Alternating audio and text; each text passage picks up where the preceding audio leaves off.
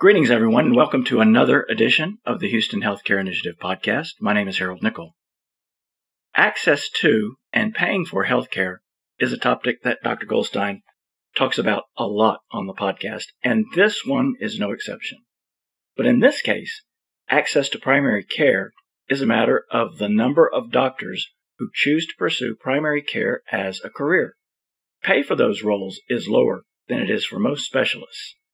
A lower number of primary care doctors are linked to 85 deaths every day, according to a study published by the National Academy of Sciences. In addition to a shortage of practicing doctors, primary care visits declined significantly during the COVID-19 pandemic. Add to that, a good number of primary care practices were not able to access federal funds and relief and just went under. How can we manage all this?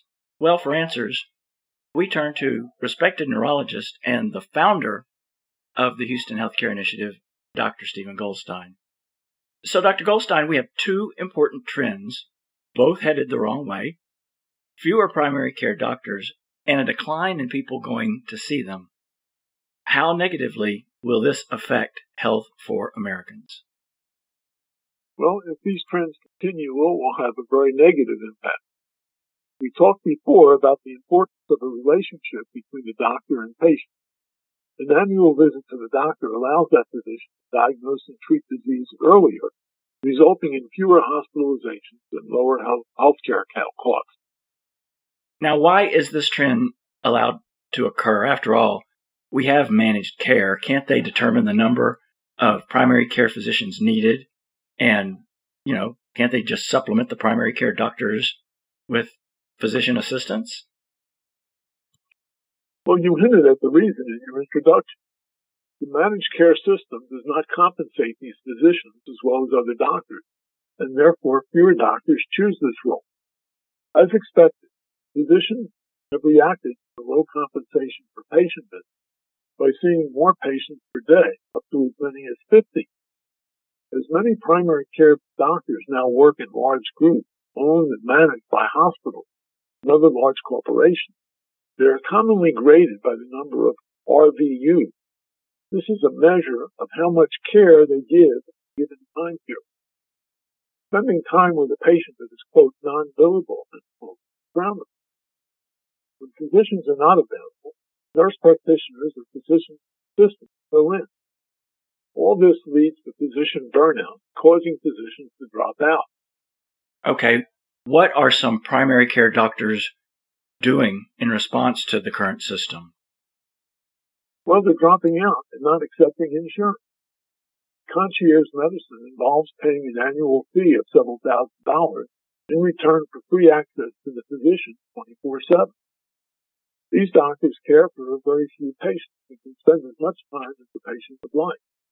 For example, if he cared for just 300 patients at $2,000 apiece, he would collect $600,000 a year with much reduced overhead.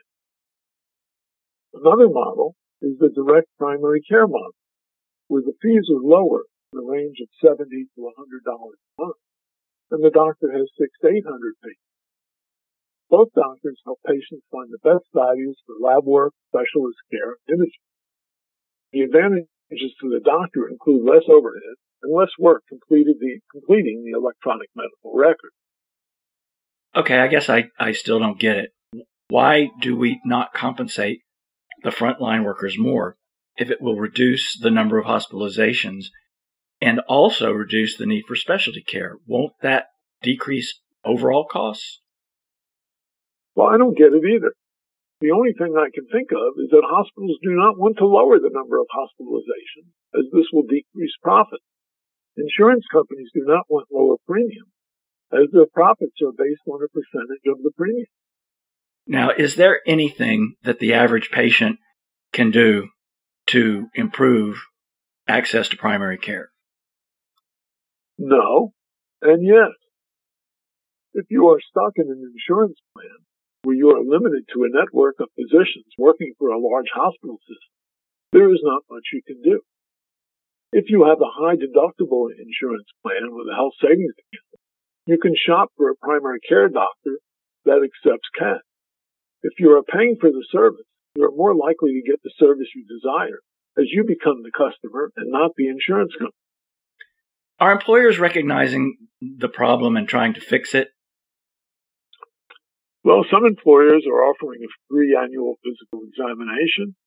Others are hiring a primary care physician to care for employees at no cost to the employee.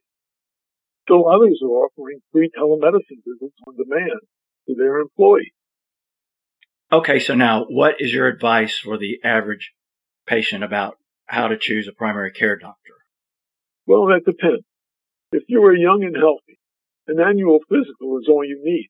Choose a fee-for-service doctor.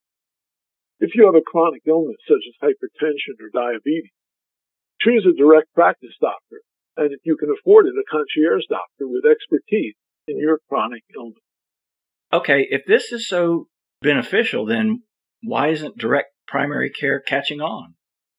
Most state insurance laws are written such that payments for direct primary care or concierge doctors are not allowed to be paid for by an HSA and do not count toward insurance deductibles. Once again, the government has regulations designed to protect the public that results in more expensive health care with less quality and more limited access. So what can be done to promote access to cost-effective primary care? Well, self-insured companies can authorize payments for direct primary care or provide free access to a telemedicine doctor. They can have cash payments for health care applied to the deductible without being limited to an insurance company network. They can facilitate access to information about cash prices. Our website at HoustonHealthCareInitiative.org has cash prices published, and we're always looking to publish additional prices. We would be happy to advise companies about how to implement changes to their healthcare plan and educate employees about how to access medical care that is more cost effective. Well, thank you, Dr. Goldstein, as always, for helping us all understand better the issue of primary care doctors and how the system of payment is driving so many of them out of the business.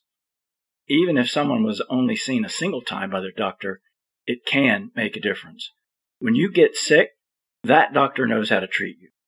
Primary care is a health care component where an increased supply is associated with better population health and more equitable outcomes. For this reason, primary care is a common good, which makes the strength and quality of the country's primary care services, or its lack, a public concern.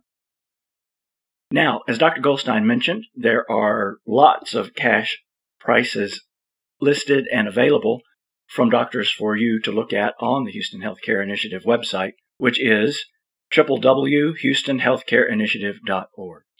If you have questions that are more specific than can be answered on the website, call the office at 832-819-1879, and they can help you out. That will do it for this edition of the Houston Healthcare Initiative podcast. Thank you for listening. Tell all your friends about us and come back next time for another edition of the Houston Healthcare Initiative podcast.